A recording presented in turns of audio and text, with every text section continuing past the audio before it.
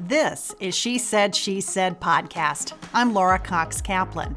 I've spent my entire career as an advocate, connector, problem solver, and master communicator at the highest levels of government and corporate America. I'm also a mom and a master juggler in a dual career household. Like so many of you, I wear a lot of hats and I have a lot of jobs. With She Said podcast, I'm sharing what I've learned that's helped me, and more importantly, I'm drawing additional perspective from a broad range of women who are creating opportunities for themselves and others. Their stories hold incredible advice and perspective about common challenges and the best ways to tackle them. My goal is to leave the world a little better than I found it. This podcast is one piece of that puzzle for me. I know your time is precious, and it can be hard to take time out for yourself. But stick around. I think you'll find this investment in you well worth it. Hi, friends. We're adding a new feature to She Said podcast with short-form podcasts a few times a month that dig deeper into a personal development topic. The first is on how to know whose advice to listen to. Should you always listen to your mentor? When should you reject outside advice in favor of following your own gut? Last week, business journalist Maria Bartiromo joined me in episode 123. We talked about her career, and one topic really stuck out for me: how she rejected advice from a trusted mentor who told her that her move to CNBC in the early days of her career would be a career ender. Clearly, that was advice she didn't take. It wasn't necessarily bad advice, but it was advice that Maria knew in her heart wasn't for her. Knowing when to listen versus going with your gut is incredibly important. For me, some of the worst advice I ever got that I remember so very clearly was related to college admission.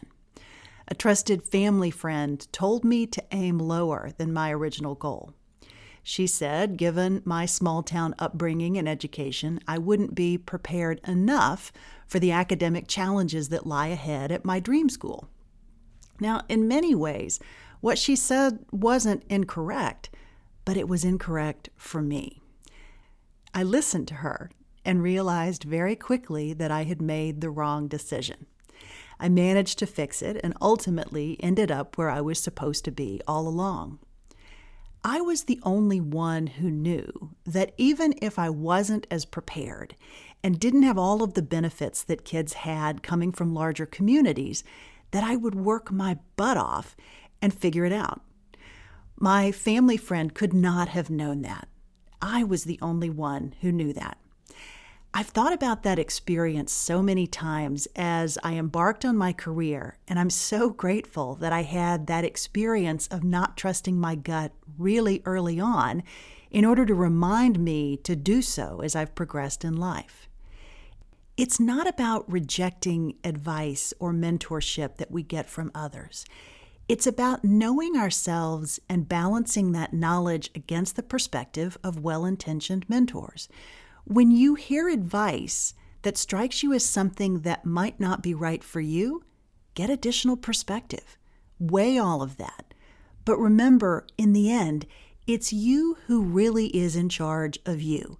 If you believe you can and should do something, even and especially if it's taking a risk that will enable you to grow personally and professionally, then by all means go for it.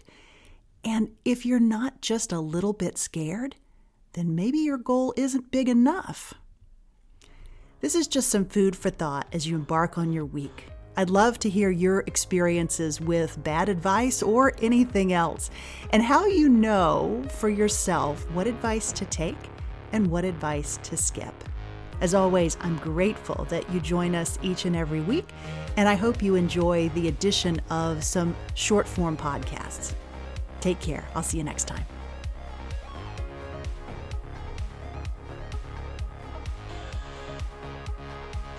Folks, if you've enjoyed this podcast, I would love to hear from you. Please go on iTunes and leave us a review. It really, really helps us move up the charts.